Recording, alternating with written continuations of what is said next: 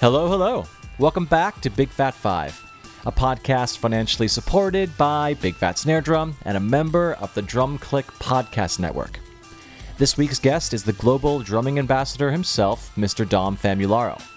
I gush over Dom's impact on my playing at the top of this episode because Dom's an incredible drummer, educator, author, motivational speaker, and overall lifter-upper of vibes based on Long Island. He's an authority, to say the least, and it was an honor to have him on the show. In this episode, he breaks down the top 5 influences that shaped his playing style. I could also just rename this the Steve Gadd Appreciation episode, but Dom has a very thoughtful and unique reason for each of his choices. And he's so good at relaying information. Like, I'm really jealous. So, please enjoy Mr. Dom Famularo. Cheers.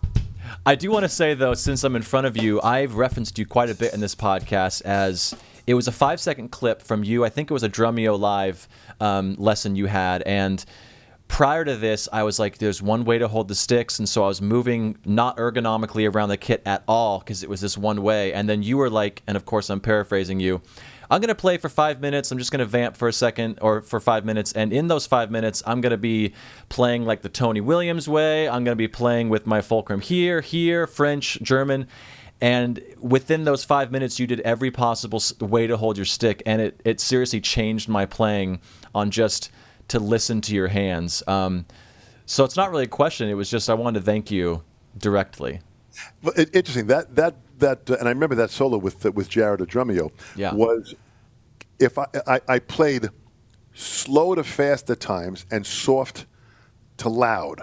And by using that wide range of expression, I'm going to need different techniques and hand positions. So I wasn't thinking of the techniques or the hand positions.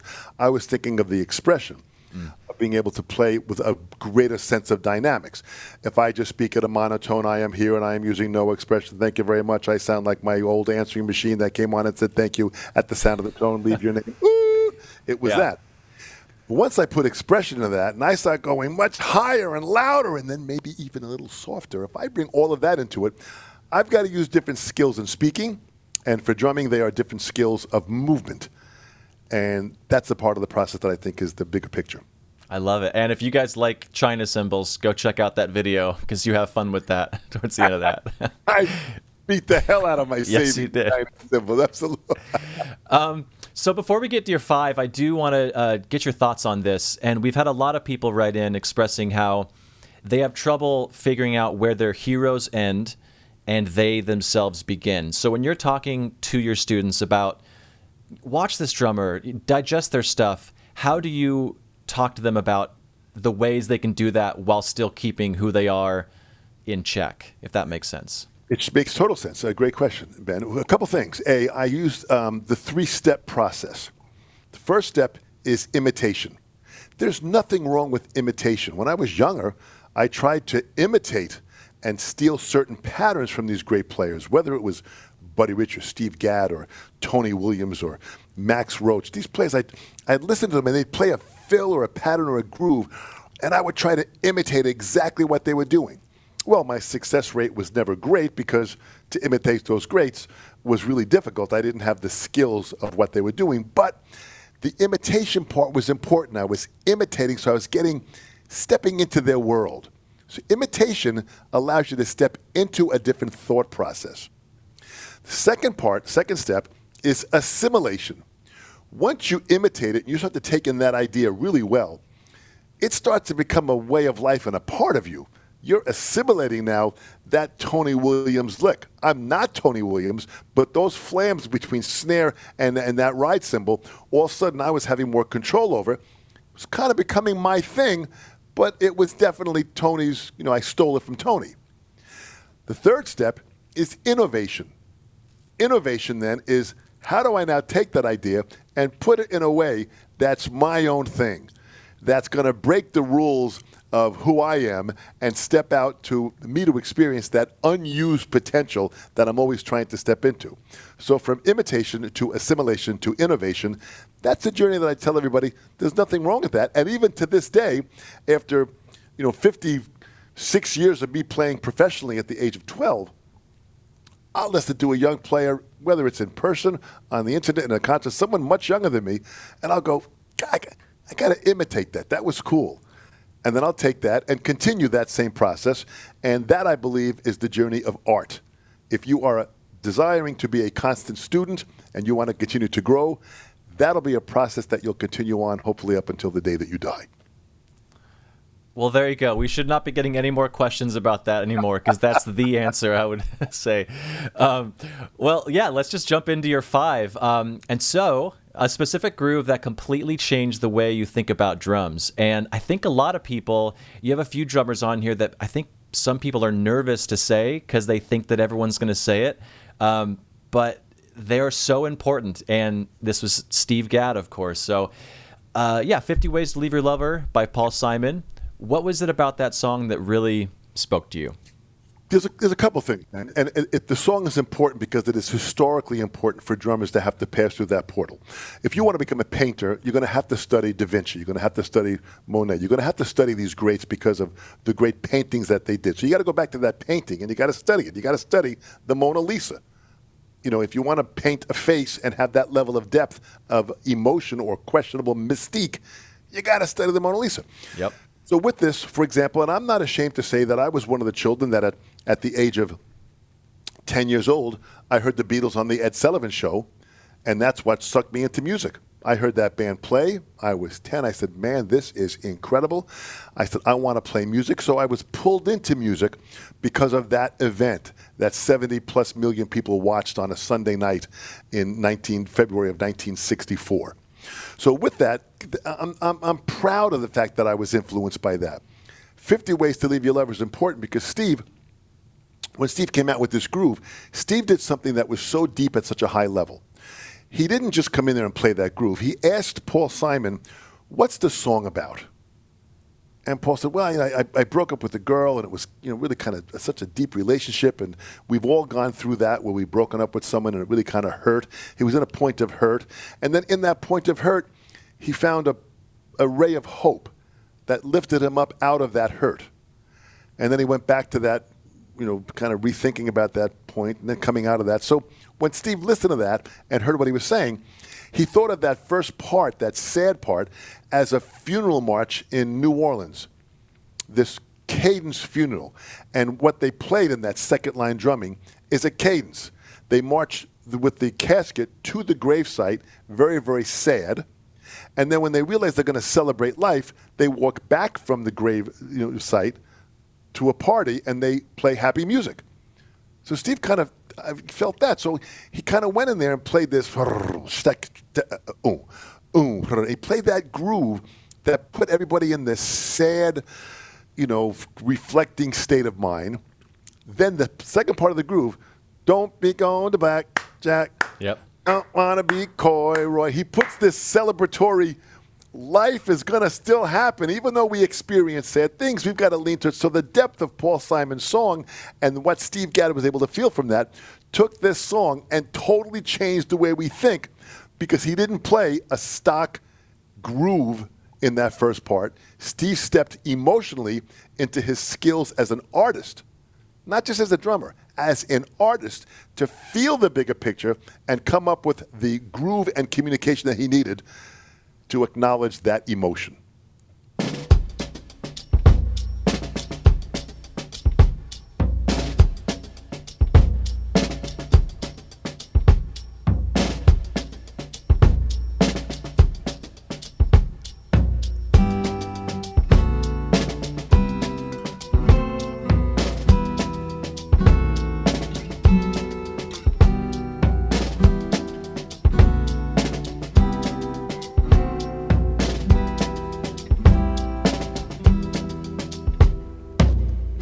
problem is all inside your head, she said to me.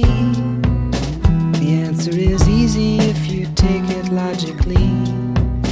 I'd like to help you in your struggle to be free. There must be 50 ways to leave your lover. She said it's really not my habit to intrude. Furthermore, I hope my meaning won't be lost or misconstrued. But I'll repeat myself at the risk of being crude. There must be 50 ways to leave your lover. 50 ways to leave your lover. You just slip out the back, Jack. Make a new plan instead. You don't need to be coy, Roy. Just get yourself free. Oh my gosh! You feel lifted at that point. Absolutely. If the hair is not rising on your arms and your body, you're not feeling the lift of like, you know, we're all going to be through difficult times. There's got to be hope. Hope springs eternal. Let's grab hope. And even as we express through this pandemic that we have, there is absolute great hope that's coming out of this. There have been great things that have come out of this pandemic. Have we lost 700,000 people? Absolutely. That is incredibly sad. But what good that has come out of this has been understandings of maybe rediscovering who we are and who we didn't know that we were. Absolutely. So the next one is a favorite Phil choice moment from a certain record. And I know some of these questions are so hard, and I'm sure if I were to have you back on in a week, it'd be totally different. So it's really just, you know, did you have Cheerios or Frosted Flakes in the morning? It's like, who knows? So this is Chuck E's In Love, and again, the great Steve Gadd. There is a certain part of this song that is really cool. It's him going back in from that kind of breakdown part. Yeah. But what part of the song did you kind of want to focus on? The whole song's great. Again, what you can take is you can even just play just probably the first minute or so of it. What's important about Chuck Is In Love is that, and why Gadd comes up again is this was the time now in the 70s where, as I was growing up, this was very influential in my youth. And here I'm playing drums. I'm starting to play. I live on Long Island. I'm starting to play with B.B. King. I'm starting to play with Lionel Hampton. I'm doing some jingle dates in New York where I'm getting called to do all these different commercials. And I'm teaching. I've got my own band. I'm like, stuff's happening. And Steve kind of pulled us out of a normal way of thinking. It wasn't just what happened in the 60s with the British invasion. All of a sudden, now, there was this whole new thing that Gadd opened up. Gadd was the first one to put that 10-inch tom in that first position. Every 10-inch tom that was made before then was a concert tom, which was a drum that had only a top head. I was there when Gadd took that 10-inch concert tom and went to Professional Percussion Center in New York City and asked them to put a bottom head on it, where initially they said, a bottom head, you don't put a bottom head on a concert tom. And Steve said, I know that, I just want to kind of hear what it sounds like. And the guy behind the counter said, Steve, it's a concert tom, you don't put bottom heads. This was like visioning, no vision at all. And Steve said, I know, and Steve was very polite. I know that, I just kind of want to hear what it sounds like. I'll pay you whatever it costs just to put a bottom head on it. Well, the guy kind of a little bit aggravated, drills it in and puts a bottom head on it. And then Steve kind of takes it and tunes it up a little bit more. And I kind of held the drum and Steve hit it, and you heard the drum go, it like attacked and then dropped. And the guy behind the counter held his head and went, oh my gosh. And Steve said, that's perfect. How much do I owe you? And Steve then put that as the first tom. So it went from a 10-inch tom, then Steve went to 12. Then Steve had 13 and 14 he wanted to have. In the studios, he wanted to have that 10, 12, 13, 14. Well, the 13 and 14, he couldn't get legs long enough, so he created a mount that would be a hanging drum mount that he could hang his 13 and 14 on a mount that would now be the hanging drum. So he created the 10-inch, then puts the hanging mount in there. So Steve's kind of creating and changing the art form, and then we hear him recording with this kind of kit on tunes like Chuck E's In Love. And you heard not only Steve playing a certain way, but him evolving the art form of modern drum set. He's at the freaking cusp of like a tsunami, making change in the grooves, the fills, the actual drum set itself. There was, you were witnessing massive movement that was going on. That was incredibly inspiring. And he'll play certain fills in there between hi-hat and snare that were just never thought of before. Absolutely. Well, here we go. Chuck E's In Love.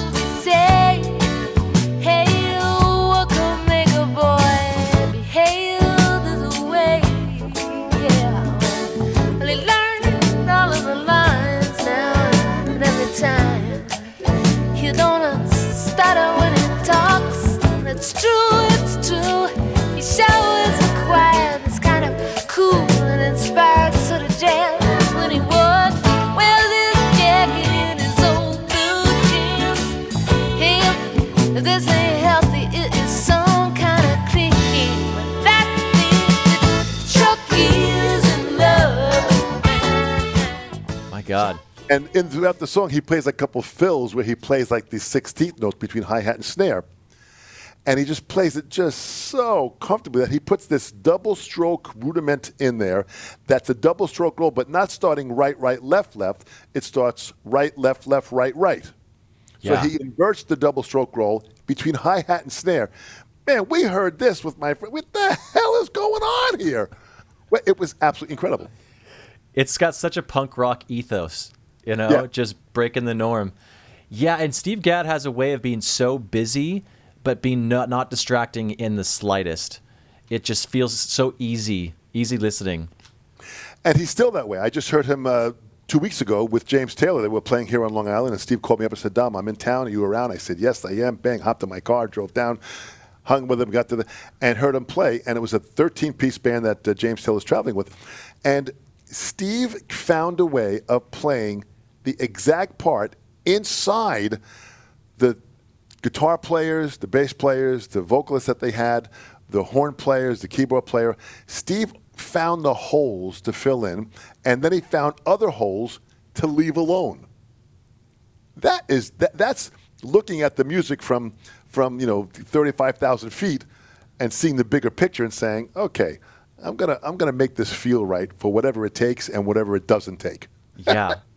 No, I only got to talk to him once on the phone is when we were sending him from Big Fat Snare Drum some gear. And so he called me. It was from an unknown number. And just the way he was talking, the way his mind works, and I don't mean this in a bad way, he's just a slow talker. He's just always chill. And that's how it explained to me why he can just sit in a groove and knows how to assess a situation, because he never loses his cool, at least in the conversation we had. Well, it's very evident. I've known Steve since the mid-'70s, and he is exactly that way. I've been to his home. I know his kids, his wife, Carol. He's always consistently that way. He's at a plane of he lives only in the moment. And this was an important part of the discussion that I had with him when I interviewed him for the Sessions panel. He's always in the moment, in the now. A person that has regrets is a person living in the past. They regret what they did, and they always live with those regrets. They're living in the past all the time. A person that's constantly worrying or has anxiety is a person living in the future. They're worried about what will happen that hasn't happened yet. A person that is at peace with themselves is a person living in the moment all the time. That's where Steve Gadd is. My gosh. All right, so number 3, a performance which you either played or witnessed that altered your musical course. And this is one that you witnessed, which was West Side Story by Buddy Rich. I got to meet Buddy in 1971. My drum teacher here on Long Island, his name was Al Miller. And Al passed away in the year 2000. Al was the teacher here on Long Island. He was a rudimentalist, and he was a big band drummer. He was just a great guy, became a mentor and a dear friend.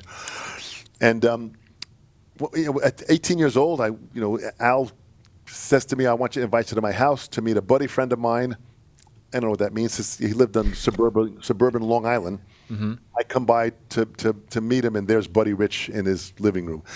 Al and Buddy were in the Marines together. They both were martial arts instructors. They were paired together for 2 years as friends, and because of that, they were very, very close. They went to the war together. Whenever Buddy was anywhere near the East Coast area, he would call up Al. Al would go and see him. I became one of Al's best students.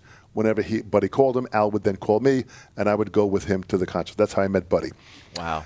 So we would sit backstage. So sitting backstage watching Buddy from a 2 to 3 feet area behind the curtain I can remember every single performance because it was just so vividly clear on how beautiful he played all the time and his dedication. And when I heard him first play this arrangement of West Side Story, it was like he weaved in and out of the change. West Side Story was written by Leonard Bernstein for the Broadway show and the movie West Side Story.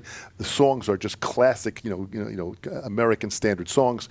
And when Buddy had that arranged for his big band, he wanted the song to weave throughout the entire score. So Buddy was playing all different types of feels throughout that, and how he weaved that and worked that, and then into the point where he played a drum solo and played this extended drum solo that created the feeling of the West Side Story battle, so to speak, the scene that we remember. From all that, then to bring the band back in, he took you from a point of excitement to another point of exhilaration. To witness that, listen, if you're not sucked in to the story of that music when you're hearing it, and you're not moving or your heart's not beating faster, you're freaking dead. Yeah. You got to listen to that. And having witnessed this, and of course I went to see Buddy well over 50 times with Al, and of course he played that song a lot, and to constantly hear it, it was always a little different, it was always intense, and it always took you to exhilaration. Yeah. Wow. I'm going to play a clip of it, even though, like you just said, it tells the whole story, so I'm not going to play the whole thing, but this is a performance from him at the Montreal Jazz Festival.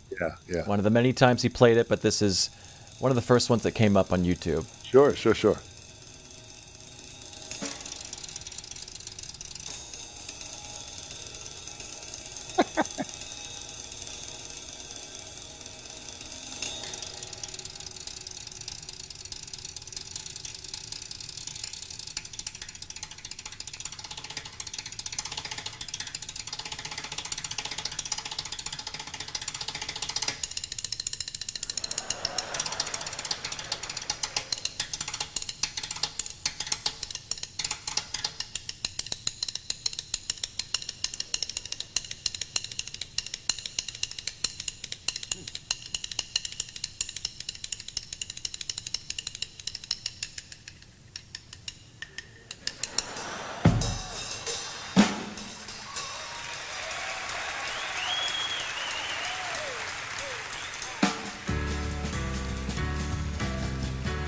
And Buddy did not read music.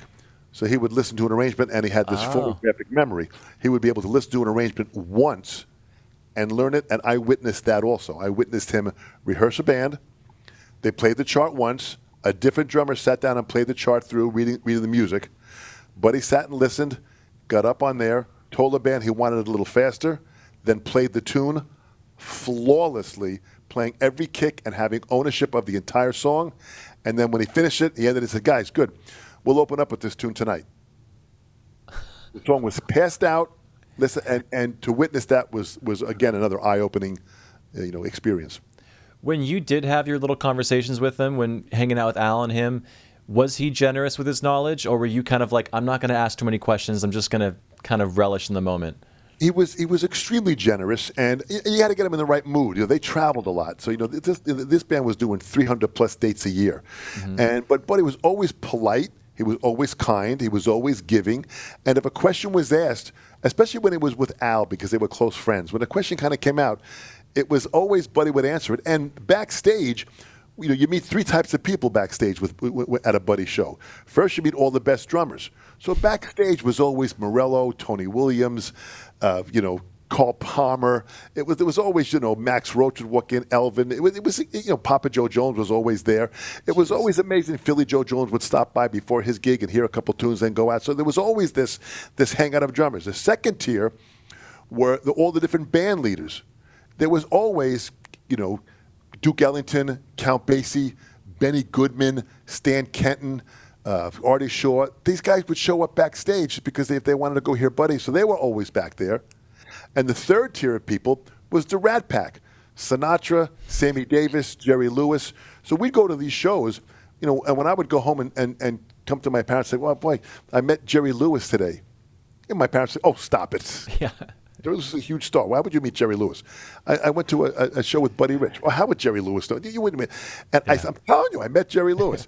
So I'd say, hang on a second. So I'd call up Al at home. He had just got home I said, Al, do me a favor. Would you tell my mom who we met tonight? Did she get on? And Al would be there. And Al would say, oh, Mrs. Famularo.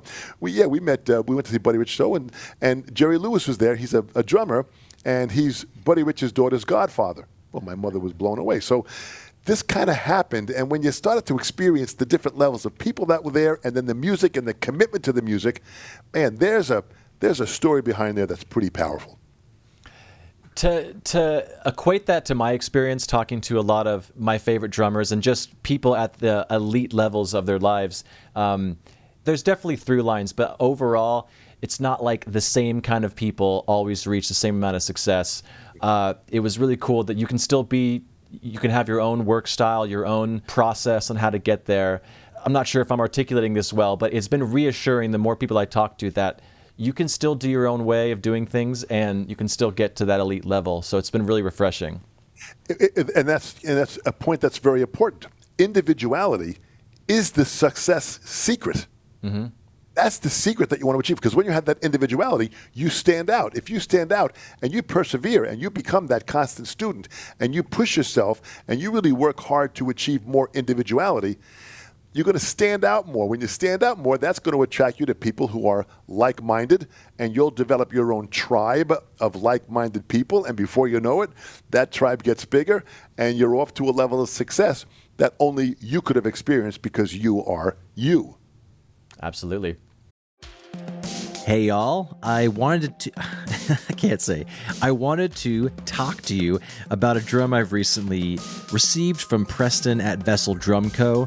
It's an ocean patinaed 14 by 5.5 snare drum, and it's incredible.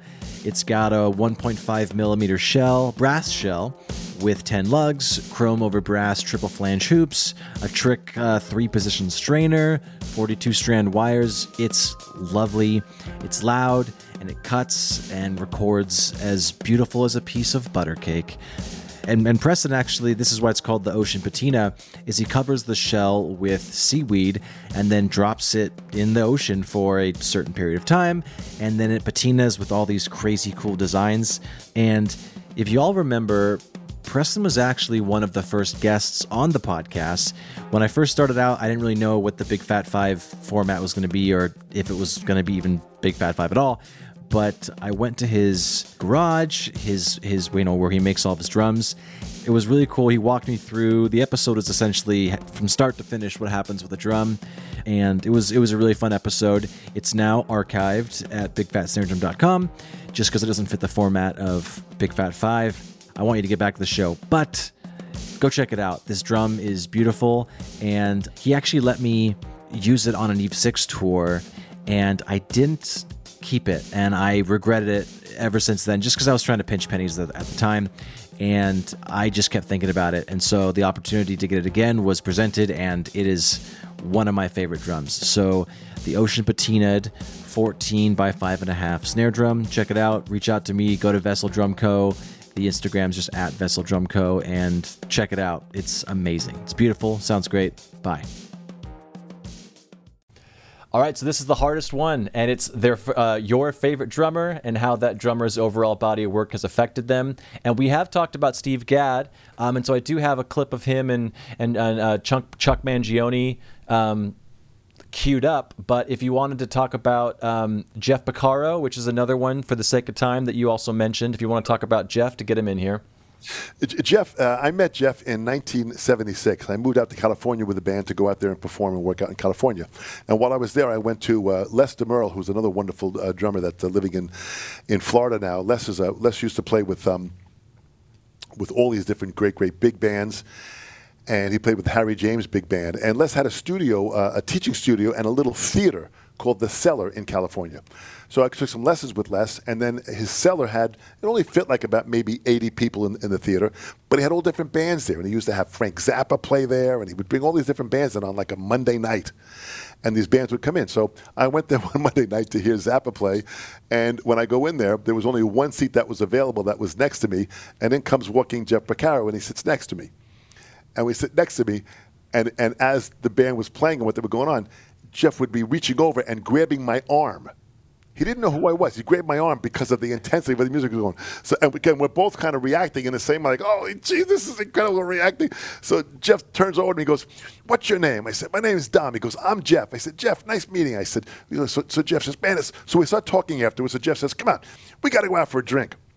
He said, you're from New York. I'm out here. We go out, and we just hit it off. We just like the same people, the drummers, the musicians.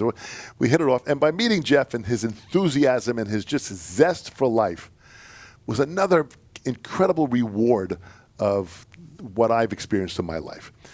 There are many rewards that I have in people that have entered my life, and Jeff was one of them. And getting to know Jeff and hang out with Jeff and getting to speak to him and sit down and practice with him and talk about techniques and stuff and drumming and music and stuff was just an absolute adventure. And I speak about Rosanna only for the fact that Jeff was really one that understood history of music. Jeff could sing. He could literally sing all the solo parts with the soloist on any jazz album. You put on a Miles Davis recording, and Jeff could sing the melody, and then he would sing the solo that Miles was playing. That's how much he listened to these albums. When I mean sing the soloist, he would sing with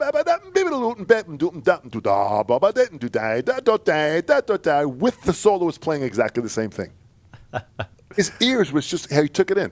So he would have that level of history. So when the Rosanna Groove was happening, he wanted to pull something that was unique. So he pulled from Bernard Purdie's shuffle. We used to talk about Bernard Purdie all the time, that Bernard Purdie shuffle that just had a pocket and a feel. And then, of course, Bonham and Fool in the Rain.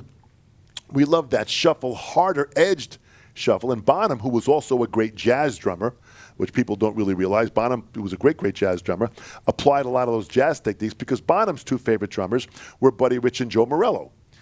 So Jeff realized that, so he listened to all those players. So we kept on going back to gather information to produce something different. That goes back to imitation, assimilation, and innovation, which Jeff was brilliant at.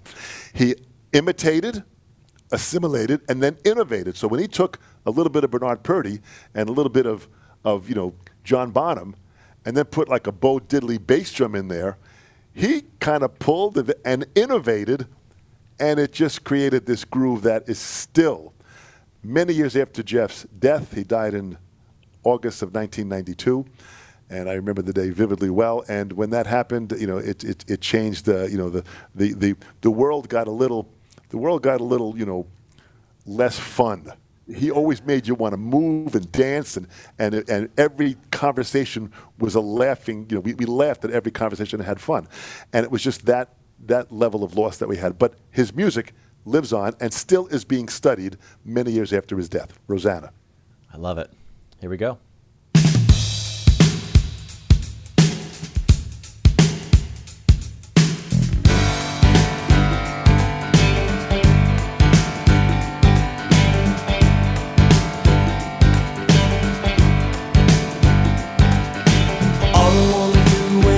In the morning, see your eyes, Rosanna, Rosanna. Never thought that a girl like you could ever care for me. The thing about that too is a lot of people don't play that intro correctly. They make it too busy. They make it too busy, like not that the Purdie shuffle's too busy, but they put too many of those ghost notes in there. But Jeff was good enough of a studio musician. He's like, no, I'm still going to put those ghost notes and those turnarounds and kind of going back to the one. But he's actually a lot more sparse than people realize because he's just that good, As is Gadd. What better way to create a feel than to imply? Imply the feel. Yep. Don't deliver exactly what it is. Imply the feel and let the listener be a part of that feel that they're kind of filling in the holes in their own mind. So they're now getting involved. It's like Michelangelo never finished any of his works of art because he felt the viewer should be a part of the finishing process. So it's kind of like that. It's pretty powerful. Yeah. All right. So for the sake of time, I'm going to end with this one. And so it's a record that hit you at the right time in your life and represents a big piece of your artistry. And you chose Chick Corea off the album The Leprechaun, and the song is Looking at the World. And again, it's Mr. Stephen Gadd. Again, what happened with this song? Why I chose this for this time? And again, I've got many. I could have answered 10 or 15 songs for each category here. But I know, I put you on the spot, sorry. I love that. But why I chose this one here is because I was studying at the time in 1976 with Shelly Manne. And Shelly Manne was, just a phenomenal musician. He was just a beautiful person. He was a professor in drumming. He knew techniques and concepts and playing and music, and he was just a phenomenal all-around, gentleman. And in one of our lessons when he came in, he had the Leprechaun album with him, and it had just come out. And he said, okay, Dom, today's lesson is we're going to listen to this album and we're going to analyze it and discuss it. So he puts the album on, puts the record on, and we sit down there and we listen to the first tune, and then he'd stop and say, what did you feel from that? And then I'd say what I did, and I'd say, Shelly, what did you feel from that? Then he'd say what he felt. And of course, his answers were always deeper and much more, had way filled up with more wisdom in it, And I go, wow, that was, So he opened up my mind again. Then we go to the next track. And there was this one song, Looking at the World, where in the middle part of that song is called the robust part, where the band goes dun dun dun dun dun dun dun dun dun dum dum dum dum. In that part, Chick had the musical written out, but Steve didn't like drum parts. Steve liked the piano score. So Steve used to read the. So Chick told me, "Oh no, Steve read the piano. I made a copy of my piano score and gave that to Steve." So Steve wanted to see the movement of the notes. He wanted to see the chord structures. He wanted to see everything to figure out what his drum part would be. So when he plays that part in the middle part of that robust part, Steve plays it like almost like a marimba player or a vibraphone player would play it on the drum set. He goes down as toms when Chick goes down the keyboard, and when Chick goes up the keyboard, Steve goes up the toms. It was like just so timed beautifully the way it was. Leprchaun. All right.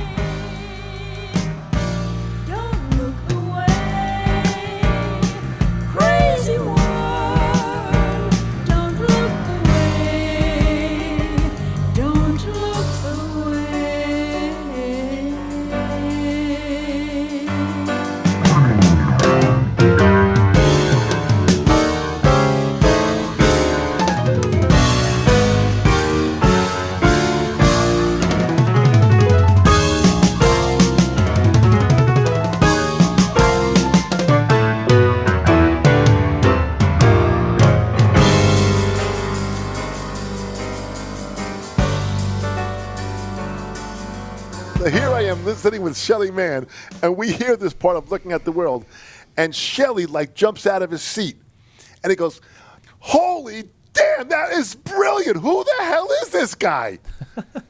And Steve was just hitting the scene, so it was like, oh man. So then later on, and I was out in LA for a year. I go back to New York, and that's when I met up with Steve. There was a session that I was playing, a little jingle session. He was in the next room. We happened to meet. Hey, how you doing? We started talking. We started talking about some Italian stuff. We would, and being, oh, I love Italian. We go out to get some Italian food. Before you know it, I'm hanging out with Steve, and we're in this life together now. And just the gift of meeting. But he was always a regular guy, down to earth, quiet, calm, focused on his music and what he's doing. And it really was magical to experience how he thought and how he thinks, and how he looks at music and takes it in fully. And again, reading those parts, being able to play all those parts, it was absolutely flawless and insane. And Leprechaun, beautiful album. My gosh, yeah, I definitely want to go down that rabbit hole. Honestly, Chick Corea is one of those artists that after he passed away, I kept saying, I really need to double down and listen to more of that stuff. And I haven't been able to yet, but I'm really excited to. It's good to have a first record to start with. It really is. And just so you know, I had the wonderful opportunity for the Sessions panel to interview Chick Corea. So if you get a chance to go back watch that interview with Chick Corea, because they speak about the first time I was introduced to Chick Corea was an album called Light as a Feather. And Light as a Feather, actually, I'm sorry, I go back before then. It was Miles Davis' Bitches Brew back in 1969. And Max Roach was the one that introduced me to that album. The album came out, Max said, and I sat down and listened to it with Max Roach. That in itself was a whole story, listening to Bitches Brew. When that thing came out with Miles, and on there was Billy Cobham and Tony Williams and Herbie Hancock. Chick Corea was on that. Miles put together an incredible team. We put that together, so I hear that with Max Roach. Then in the early 70s, I'm studying with Morello, and Morello brings in Light as a Feather, which was Chick Corea, 500 Miles High, which was one of the songs that went on and became a big hit. Mm-hmm. And that was Chick Corea with Airto on percussion and Flora Purim singing and all these great artists that came on. And that album was incredible. And I sat and listened to that with Morello, my teacher. Then 76, all of a sudden now, Shelly Manne brings in Leprechaun. So I had the wonderful opportunity of hearing these Chick Corea things with my teachers, because that was a part of the learning process and how they taught. And I still teach that way with my students. We still sit down and listen to be inspired to hear even parts of a song or a full song to take it in. So that part of it was just kind of stepping into that world to be able to hear. So Chick Corea, listen to My Spanish Heart, listen to Mad Hatter, listen to the album called Friends, of course, Leprechaun. These are an album called Three Quartets. That is required listening to understand the bigger depth. And all of that is Gad playing differently in each of those. So you get to see the acting skills. If someone's acting as a child in one movie, then they're acting as a teenager, then they're acting as an old man.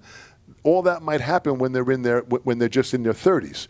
Dustin Hoffman was brilliant with that. In how they played the different character. You have got to kind of evolve and kind of step into that world. Well, drumming is like that. You got to do the same thing. It's like being a these kind of like incredible actors that have this ability of being able to just change their being to be that character. That's Gad. Absolutely.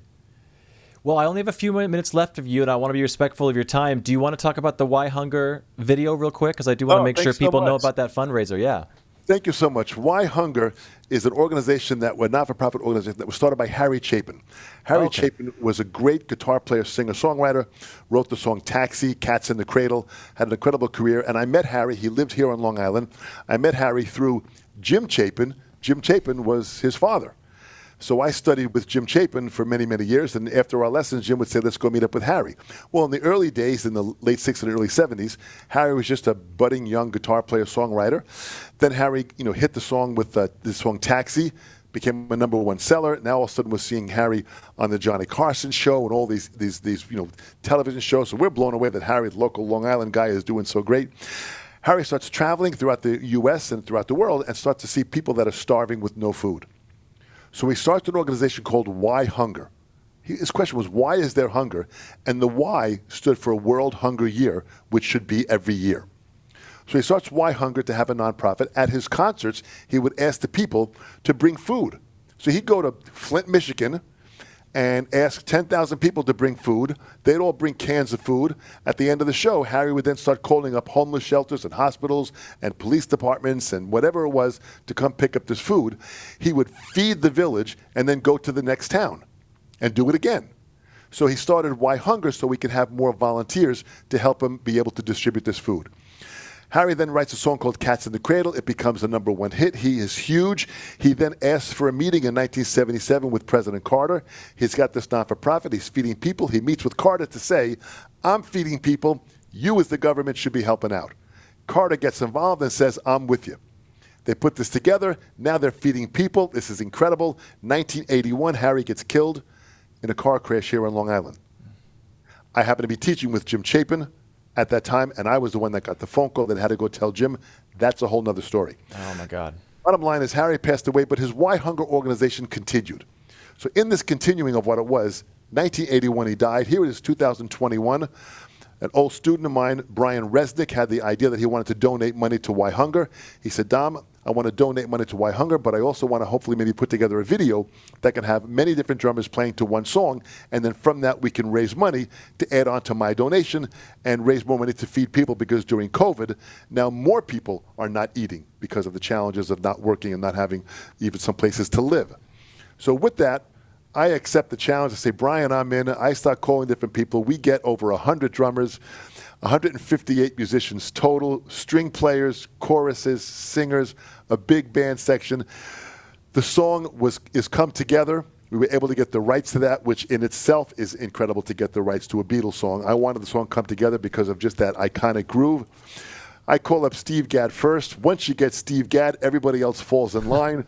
I speak to Jim Keltner. Jim Keltner calls up Ringo. We get Ringo.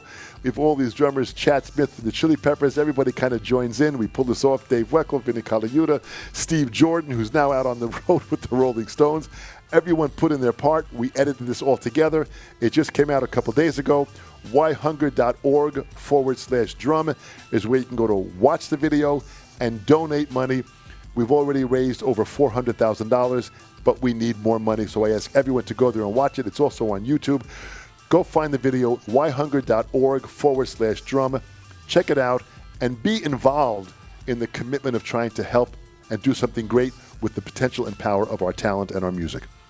I love it. And that link will be in the show notes. So if anyone's listening, what Dom just said, it's just click the button. And Dom, it was such a pleasure talking to you. I appreciate you so much personally, and then also for being on the show. So I hope you have a great day, man, and be safe. And thank you again.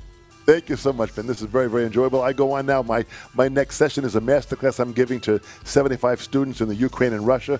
So I'll go on and do that, and it'll continue on from my studio here in Long Island. I'm going to continue on as long as I have the health and the desire and the passion, which if we're involved in greater purpose, like we are trying to feed people and using our music and learning about music, this will be a great ride. So I thank you so much for your talent and your ability of putting this all together, and I hope to meet you in person someday real soon. Ditto. All right. Bye, Dom. Bye-bye. And that's the show. Be sure to subscribe, and if you're listening on a platform that allows for ratings or reviews, do that. It helps more people find the show, which means the show will get better and bigger, and hopefully I'll have a chance to sell out one day. But you'd be an OG listener that could brag to all your friends.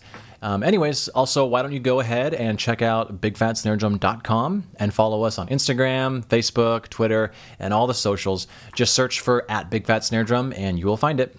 This show is edited in part using iZotope RX8 audio editor. It's amazing, so go check that out at iZotope.com. Bye.